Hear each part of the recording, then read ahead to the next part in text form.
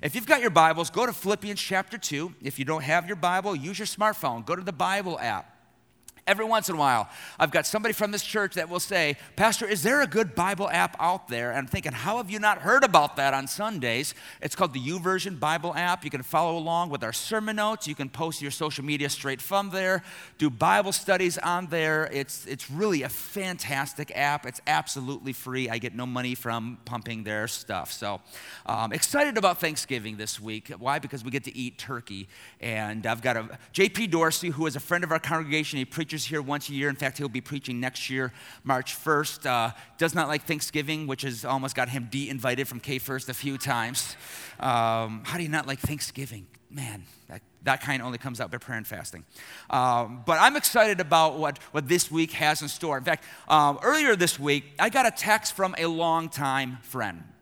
One of the beauties of going to Bible college is you have friends that are just sent out all over the world, and I love just reconnecting with them. And a friend of mine just so happened to be in perhaps my top bucket list spot in the entire nation. And so I don't know where I was. I just remember I was with my son Ethan, and I get a text, and it's just one picture. And it was a picture that made me angry and happy at the same time. I don't know if you've ever experienced that. What was the picture? My friend is in Yosemite National Park. He's in the Yosemite Valley, and the picture is of the highest peak, and it's called El Capitan. And my bucket list thing is to go there and to climb 2 pitches on El Cap, to go down the valley, do 2 pitches on Half Dome, which I think is my son's favorite peak.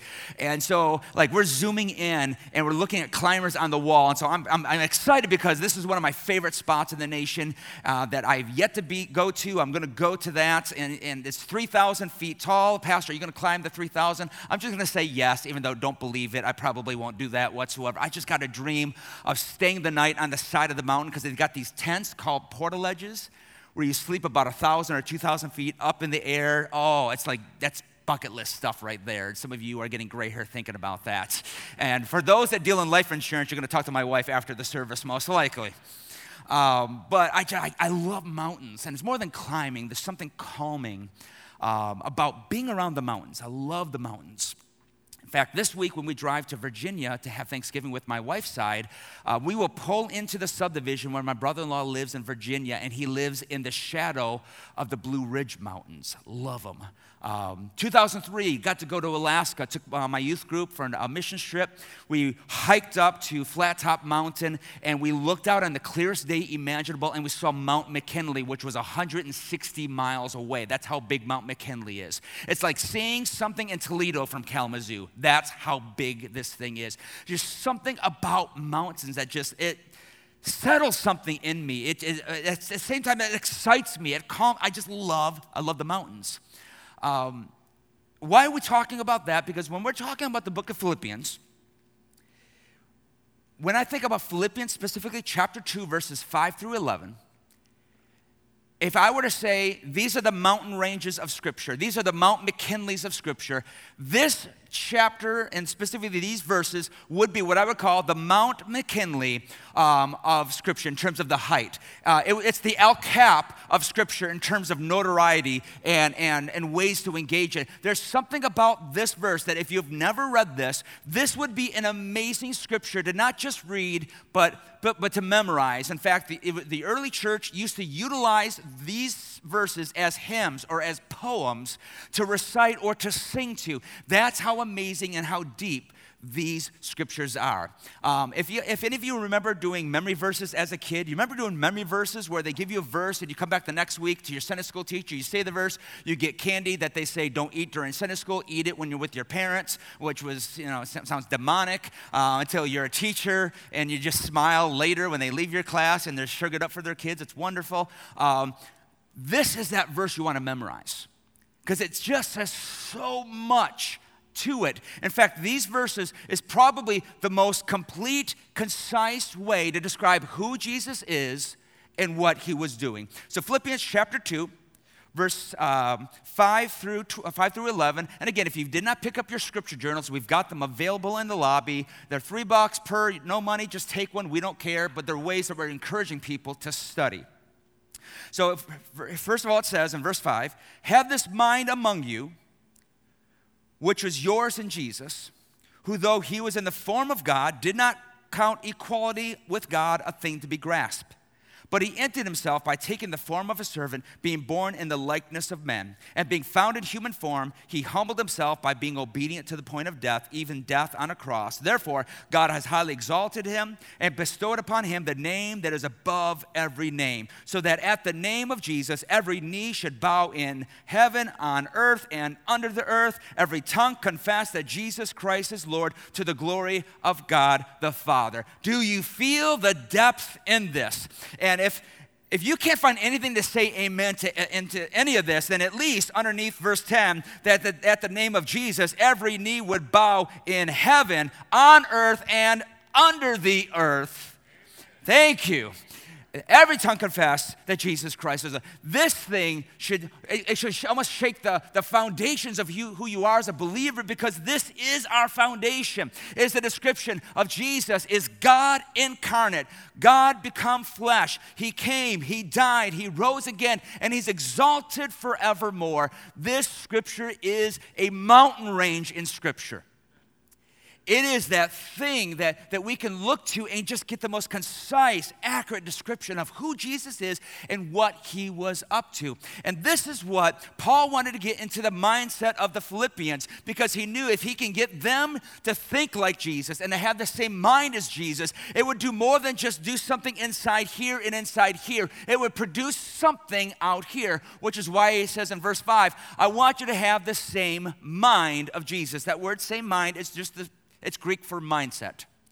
I want you to have this mindset. I want you to have this attitude. I want you to have this mode of life, because the idea is if I can, Paul says, if I can get Christ-like thinking, then I can get Christ-like living. And that to me could be a simple main point for the whole message in and of itself.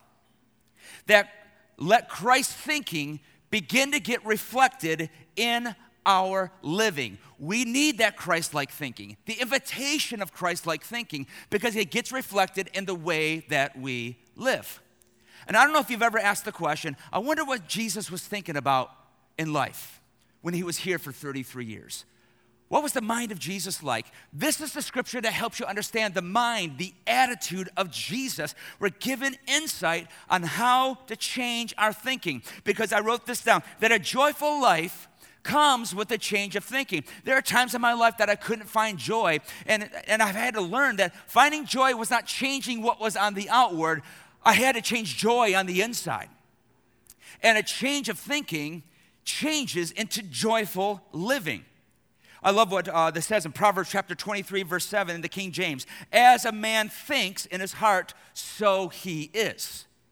The idea that if we have right thinking, it develops into right living. Now, I've had people argue, I've had somebody sit in my office say, well, millennials, I love how they speak generally, millennials, we all believe that right living creates right thinking, but you have to understand something, that you can't actually act unless it comes from the brain. And so we can have actions that help shape some thinking, but our original thinking creates actions. Actions can shape the thinking, but it begins with where we are at on the interior. And so Paul is trying to help the Philippian church get an understanding of the humility, the mindset, the attitude of the humility of Jesus. Because if we as the body of Christ could catch that on the inside, imagine what that would translate in the way that we live with the people around. So we're going to talk about just 3 areas of humility that Christ showed, that mindset of humility. And so if you're taking notes, it's going to be a simple 1, 2, 3 for you. Some of you love the 1, 2, 3 thing. 1, 2, 3 in the poem. Set us out, Pastor Dave. No poems today. I apologize for that. So number 1, would you write this down? Write down Jesus' humility in heaven. Jesus, look at his humility in heaven. Verse 6 says, who, though he was in the form of God, did not count equality with God a thing to be grasped. Now, let's kind of break this down a little bit. The word form, if you have the New Living Translation, I should say the New International Version, it's the word nature. Though he was the nature of God. I really like that translation. The ESV, which is our scripture journals, is the form of God. The Greek word there is a word that we get the word essence, or the core. At his core, He is God. Because when you talk about the core of somebody, you're talking about who they are internally. At their core is this. At their core, there's some of you in this room, when I see you at your core, you're just a servant. There's some of you individuals at your core, you're just a joyful person. There's maybe one or two of you at your core, you might be a little grouchy all the time. I'm not going to point fingers at all, but there's a few of you in here. I'll let you claim that for yourself. There's a few of us that at the core, we are this type of person. But the reality is, with Jesus at his core, his essence is he is God. That's what verse 6 is saying. Jesus is God. That's the essence of who he is. Colossians chapter 1, I believe it's verses 16 through 18, it says that Jesus in this world was formed by Jesus, and Jesus holds it all together. You know the beautiful thing about that verse is that ties into the book of Genesis, in Genesis chapter 1, verses 1 through 3, which says, in the beginning, God created the heavens and the earth, and then the Spirit of God was hovering above the waters. So we see the Father and we see the Spirit, and we're like, in the Trinity, where's Jesus? Well, Colossians clues us in that Jesus was there. He is God, and he breathed everything into being, and he holds it all together. They say, scientists will talk about the four main elements of everything. There's the super nuclear force, there's weak force, there's magnetic force, and then there's one more that I'm blanking out. I probably should look at my notes so I look a little bit more intelligent this morning. Gravity, electromagnetism, I can't even say it, and weak force. But it's the strong nuclear force that gets pointed out. Why? Because when it comes to our atoms, our molecules, that's the thing that keeps everything together. That way, when you stand up and you walk out today, that you just don't fall apart and just go into a million billion little atoms everywhere. It's that super nuclear force that brings everything together. It keeps life together. But what I love about Colossians chapter 1, and what I love about the fact of who Jesus is, as Scripture says, that he not just creates, but he keeps things together. I'm so thankful that we've got a Savior that helps keep things together. That when life is breaking apart and life is falling apart, when things happen that were so out of our control, or even when we've made a mess of our own lives, that we've got a God that comes to not just redeem us, but he can bring our lives back together. When it seems like the storms of this world want to break us up, we've got a God that stands in our life and says, peace, be still. He brings everything together. I'm so thankful we got a God like that in our life, that he doesn't just put you together and sends you on your merry way to deal with life by yourself. Scripture says he's Emmanuel, God with us. He keeps your life together, and that's why we've got to keep our trust, keep our lives close to him, because the closer we stay to him, it doesn't mean life doesn't happen, but we've got the presence of one that will keep our lives together. He's what keeps our marriages together. He's what keeps our sanity together with raising our kids. Got a lot of parents on my left side. He's the one that brings it together. Now the scripture says this: he did not count equality with God a thing to be grasped. That word grasp, the Greek word means he didn't cling to it. He didn't cling to that. He didn't cling to that. Now the scripture doesn't mean that he didn't see himself as equal to God, but it did mean that he didn't walk with entitlement. That when the Trinity, who exists, the three in one, we did a series, I think 2 years ago, called Three-ish. I would love to re-preach that series. That was so fun to preach on the Trinity. But the Son was sent by the Father. There's a lot of theology in that. And the Son didn't say, I'm not going down to them. Have you seen them? Have you seen the Lions play? Have you seen what's going on? Have you seen? There was complete humility. And what the scripture's saying, it's not saying that Jesus wasn't God. It's just saying that he did not cling to the position, saying, I'm not going down because this is who I am. I'm too good for this. I'm too much God for this, that let them deal with it by themselves. He didn't cling to that because he came down to us and became like us and submitted himself to what we are available to. He showed his humility in heaven. I wrote it this way because I'm like, how do you make something practical out of this point? And so this is what I wrote this week. That life is not about the position of our lives, but the posture of our hearts. Life is not about the position. And when I talk about the position of our lives, I'm talking about titles. I'm talking about finances. I'm talking about who we are over and the authority and the networking and the clout that we think that we can carry and who we're connected to and what type of notoriety that we can get. That life is not about getting ourselves in a better position over people or in a better position in the lives of people or a better social media presence so we get more likes than everybody else. Life is not about getting in a better position. Life is about a posture. And it's posturing ourselves humbly before the Lord, singing songs like, Lord, my heart is an open space. I'm yours. That's what Jesus shows us.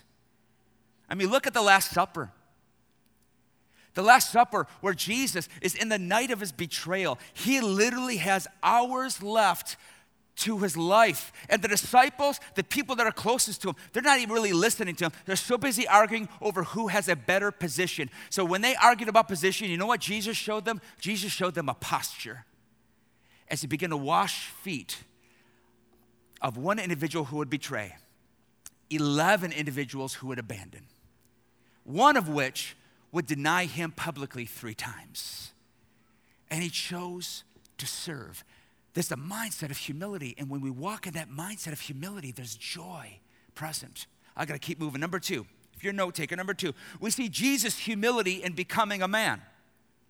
Jesus' humility in becoming a man. Verse 7, but he emptied himself by taking the form of a servant. Now notice, verse 6, we've got the word form. Verse 7, we've got the word form. It's the same word. He took on the physical essence of a human being.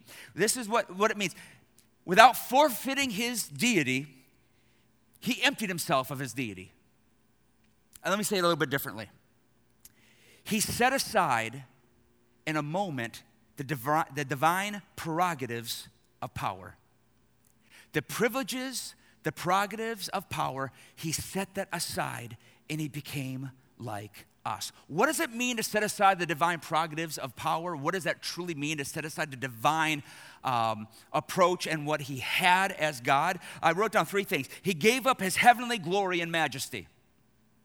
He gave up his heavenly glory in the moment. Scripture says in John chapter 1, verse 14, that the Word became, you know the word? Flesh. The Word became flesh, and the Word dwelt among us. He set aside, it's a Latin called prostantheon.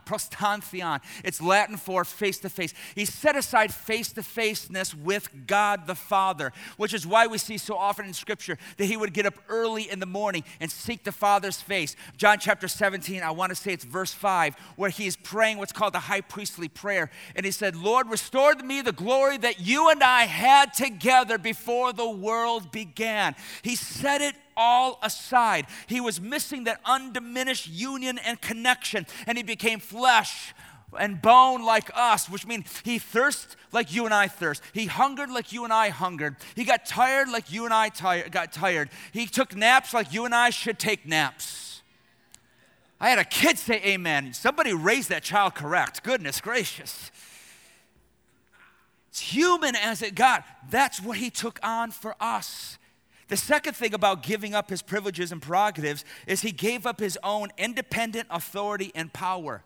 This is why he says in John chapter 5, verse 30, he says, I cannot do anything on my own. Acts chapter 10 says this, that Jesus couldn't do anything on his own power, but he needed the Holy Spirit. Now, some of y'all are saying, well, Pastor, I read that Jesus raised people from the dead, that he healed people, that he set people free, that he released people from demonic possession. What about all the miracles, Pastor? Why? He had power, and I would say absolutely he did. But how did he receive power? He was given power from the Father through the Holy Spirit. You know what Jesus shows us? Jesus shows us how we can live life underneath the power of the Spirit of God. And that's why Jesus says, when I go away, I'm not going to leave you because I'm going to send you what I have, and not only am I going to send that to you, greater works are you going to do. That's powerful. When we humble ourselves, and we ask, God fills us. Jesus also gave up his eternal riches. Scripture says that God owns the cattle on 1,000 hills. That means he owns everything. And have you ever noticed Jesus didn't own anything? He borrowed everything. I had a friend at Bible college like that. His name is Jack. 4 years of Bible college, Jack bought a total of 3 books. 4 years, he got a BA, so we're like, he must have been really smart. I saw Jack's grades. I studied with Jack. Jack was not a genius. Neither was your pastor. 3 books in 4 years. How do you do that? Because he got people to either give him or let him borrow books. He's like, yeah, you're like, he's smart. I'm like, kind of was. I remember how much. Ever buy a book in college that was like $70, and then the next year, like the 4th edition came, and you bought the 3rd edition, and you can't sell it for anything? Welcome to my Bible college. It's the way it was. Jesus borrowed a manger. He borrowed homes to stay in. In the book of John, I want to say it's John chapter 7, where it says the disciples went off to each their own home, and Jesus went off in the wilderness to pray. Why did Jesus go into the wilderness? He had no home. You know what's the coolest thing about it? Is he borrowed a tomb. Why? Because he didn't need it. Some of you are like, never thought about that. It was all borrowed. I remember a man came to him and wanted to follow him and said, listen, sell everything you have, but guess what? The foxes, they have holes, the birds, they have nests, but the Son of Man, he ain't got nothing.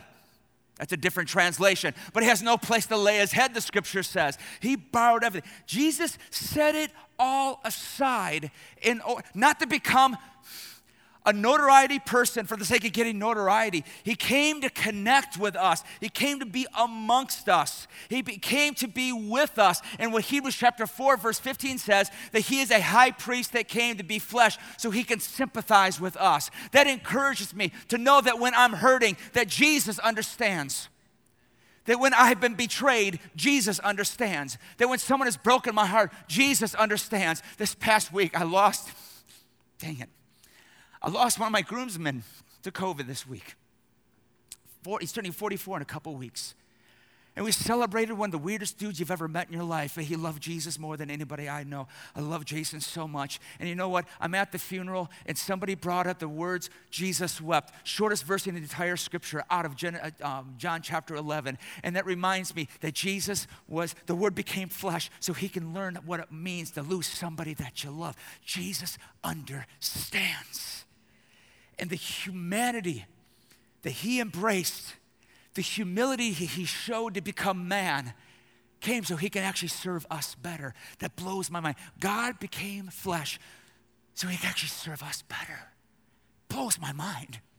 Number 3, lastly, Jesus' humility in death. He showed humility in heaven, he showed humility in becoming man, and he showed humility in death. Verse 8. And being found in human form, he humbled himself by becoming obedient to the point of death, even death on a cross. I think the greatest mark of godliness is obedience to Jesus. The greatest mark to following Jesus is not the Christian t-shirts or anything like that, and I love them, I wear them. I saw a guy at the climbing gym last night was wearing one from the 90s that says, his pain, your gain. It was Samson's gym t-shirt. Anybody remember those from the 90s? Oh my gosh, I wanted to hug him yesterday. I talked his ear off. I think he thinks I'm a creeper. When I think about the marks of Jesus and following Jesus, it's obedience. It's following him and being obedient. You may say, well, Jesus sometimes challenges me to do things that I don't want to do. You know what? I'm just going to tell you this. Jesus followed the Father even in things that he did not want to do. And if you don't agree, you have not read the Gospels thoroughly. Because you need to look no further than the Garden of Gethsemane. I've been there in Israel. I've been in the place where Jesus prayed these type of words. God, I know you want me to do this, but if it's possible, can this be a different way? If it's possible. There are times that Jesus is going to ask you to do things that you don't want to do. Why? Because he's got a greater plan. And it's there in the Garden of Gethsemane that we see this beautiful, almost crushing taking place internally. That's what the word Gethsemane means. It means the place of pressing. It was an olive forest. It was an olive place where you can pluck olive branches and pull the fruit off and crush it and get olive oil. And there was a place of pressing. Olives were pressed, and all of a sudden the oil would flow out. And in that place, Jesus was being pressed by the weight of everything that was going to happen, the weight of the sin he was going to take on, the weight of the pain that he was going to endure. And what began to flow out of the place of Gethsemane, yes, it was a cry out to the Father that said, God, I don't really want to do this, but Lord, it's what you want, so let your will be done. And when we walk in obedience, the blessing of God follows. The blessing of God follows. You see, humility is when we set aside what we want and we grab a hold of what God wants. My prayer of humility over the years has always been the same. It's, Lord, I want your will even before I know what your will is. I challenge you to pray that this week. Some of you aren't going to like that prayer because, I just want to know everything that the Lord is going to do so that I know, so I know to do it. That's not what you're really saying. You're really saying, so I know if I want to do it or not. But what about praying the prayer, Lord, I want your will before I know what your will is. I want your way before I know what your way is. The result, this is what I love, is exaltation. The principle of this is simply this, is humble yourself. Scripture says this, verse number 10, verse number 9. Therefore God has exalted him, bestowing upon him the name that is above every name, so that the name of Jesus, every knee bow, and in heaven and on earth and under the earth, and every tongue confess that Jesus is Lord, to the glory of the Father. The principle is this, is if we will humble ourselves underneath the hand of God, that he will be the one to exalt us. We don't have to exalt ourselves. Peter writes these words, humble yourself in the sight of the Lord and let him lift you up. This culture says, lift yourself up because we're worried nobody else is going to notice us. Can we get in the place where we can stop worrying about who's going to notice us and worrying about God noticing us? How do you get God to notice you? You humble yourself. And when you humble yourself, God is the one that will lift you up. God is the one that will give you the ovation that you're looking for, to give you the acceptance that your heart needs. God will be the one to lift you up. So what do we do with all of this? I'm glad you've asked me. So worship band, if you can join me, we're going to prepare for communion in a second. But I want to give you 3 scriptures to wrap this up, and then we're going to release you today to enjoy a beautiful day outside. First of all, I want to give you Mark chapter 8. Mark chapter 8, verse 34. It says this, and calling the crowd to him, being Jesus, with his disciples, he said, if anyone would come after me, let him deny himself, take up his cross, and follow me. I don't know how else to say this. When it comes to humbling ourselves and having the mindset of Jesus, when it comes to really humbling ourselves and getting into the attitude of Jesus, we can't do that without this. Without following Jesus and denying ourselves. Without denying Jesus and turning our back on ourselves. I wrote it this way. Following Jesus is sometimes very, very, very costly. Jay, thank you for amening me, dude. Because that's not always the most popular thing to say. That following Jesus is sometimes very costly to our lives. Following Jesus sometimes means we got to deny things in our life that our body or our attitudes or our bitterness or our anger wants to do and say, or the things that we think we deserve. Denying Jesus is very, very, very costly. There is a Russian poet named Vasily Zhukovsky, and he says this, we all have crosses to bear, and we are constantly trying on different ones for a good fit. We want a cross that fits the lifestyle we want. We want a cross that fits the mode of life that we want. We want a cross that fits a type of Jesus that we want. Listen, we can't choose the type of Jesus that we want. We can't choose the American Jesus, or we can't choose this style Jesus or that style Jesus. We need to choose Jesus and everything that comes with it. And what comes with it sometimes is denying some things in our lives. Sometimes it's denying some mindsets that we want to have. Some attitudes that we want to carry. Because anybody that was carrying a cross, get this, anybody carrying a cross was headed toward execution. You're like, man, this is not very fun preaching, Pastor Dave. But 1 Peter chapter 1, verse 21 through 23 says this.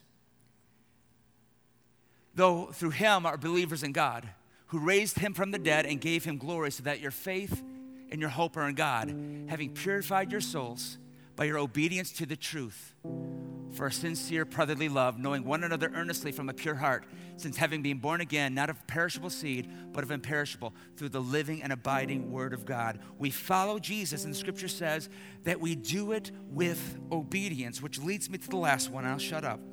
Hebrews chapter 2, verse 12, one of my favorite chapters in all the Bible. Looking at Jesus, the founder and perfecter of our faith, who for the, what's the word? Joy.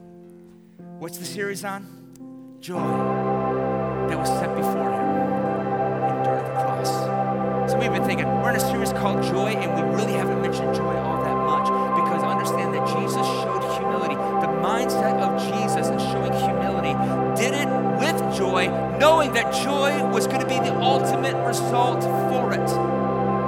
Jesus had what the title of the message is, Joy Thinking. I'm going to go through things that are not going to be the most pleasant. I'm going to deal with things that are not going to be the most fun things to deal with. I'm also going to get to engage into a plan that is beyond anything that us humankind expected, but we desperately needed. And he did it all with joy. Why do we humble ourselves in the presence of God? Because there is joy in it. And there's not just joy in it, there's joy on the other side. I don't know if you've ever had that moment in life where you obeyed God in something and maybe you struggled, but on the other side you're like, wow, that's why God wanted me to do this. This is why God had this going on. This is why God put this in place. You know what? Because if God would have told us in the beginning, we would have asked God to tell somebody else. That's what Moses tried. That's what I tried. My sister is better with people. People liked her better. God called me to ministry. I'm like, choose Rachel. People seriously like her better. Listen, if we saw on the other side, we probably would get a little bit scared away. But no, there's joy on the other side. There's joy in the morning, Scripture says. There's joy that's there. We humble ourselves and take on that mind and attitude of Jesus. And let there be a joy that's set before